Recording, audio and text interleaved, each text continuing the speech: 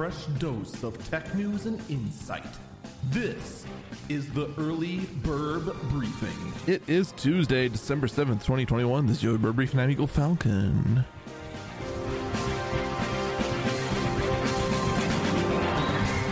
There is no other way to say it. The situation with Activision Blizzard continues to get even worse. Now we have state treasurers of California, Massachusetts, Illinois, Oregon, Delaware, and Nevada all calling on Activision to take more serious measures in addressing the ongoing investigations and lawsuits about the company's, we'll call it just culture, all according to Axios.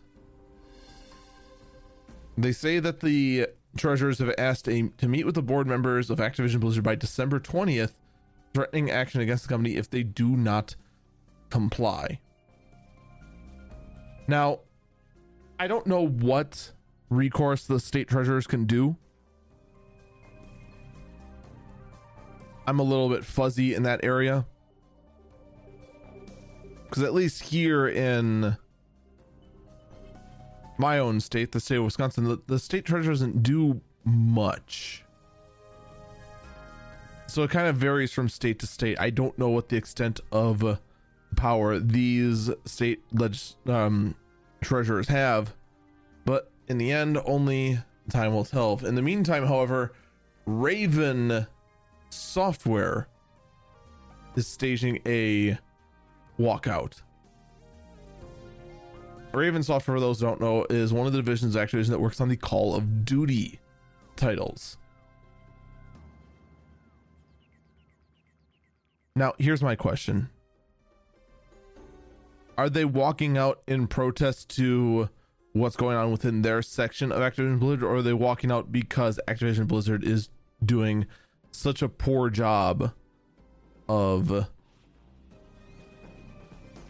I'll call it, starting the healing of what's going on the Blizzard side of things, and potentially what's going on at the very base core of all this, since, you know, there's the allegations that Bobby Kotick is directly involved.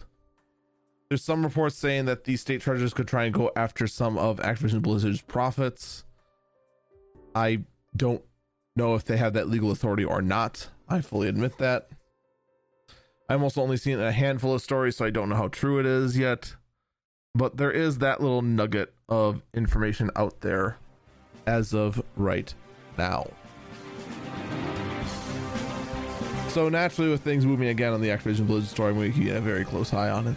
And I'll have more details, of course, by this week's Eagle Eyes on Tech. For the most details, I recommend watching that anchor.fm/Eagle Eyes on Tech. But again, this is something that, you know, only time will tell. And of course, you want to be careful about what exactly you're reading. That's going to do it for me. Stay safe and stay healthy.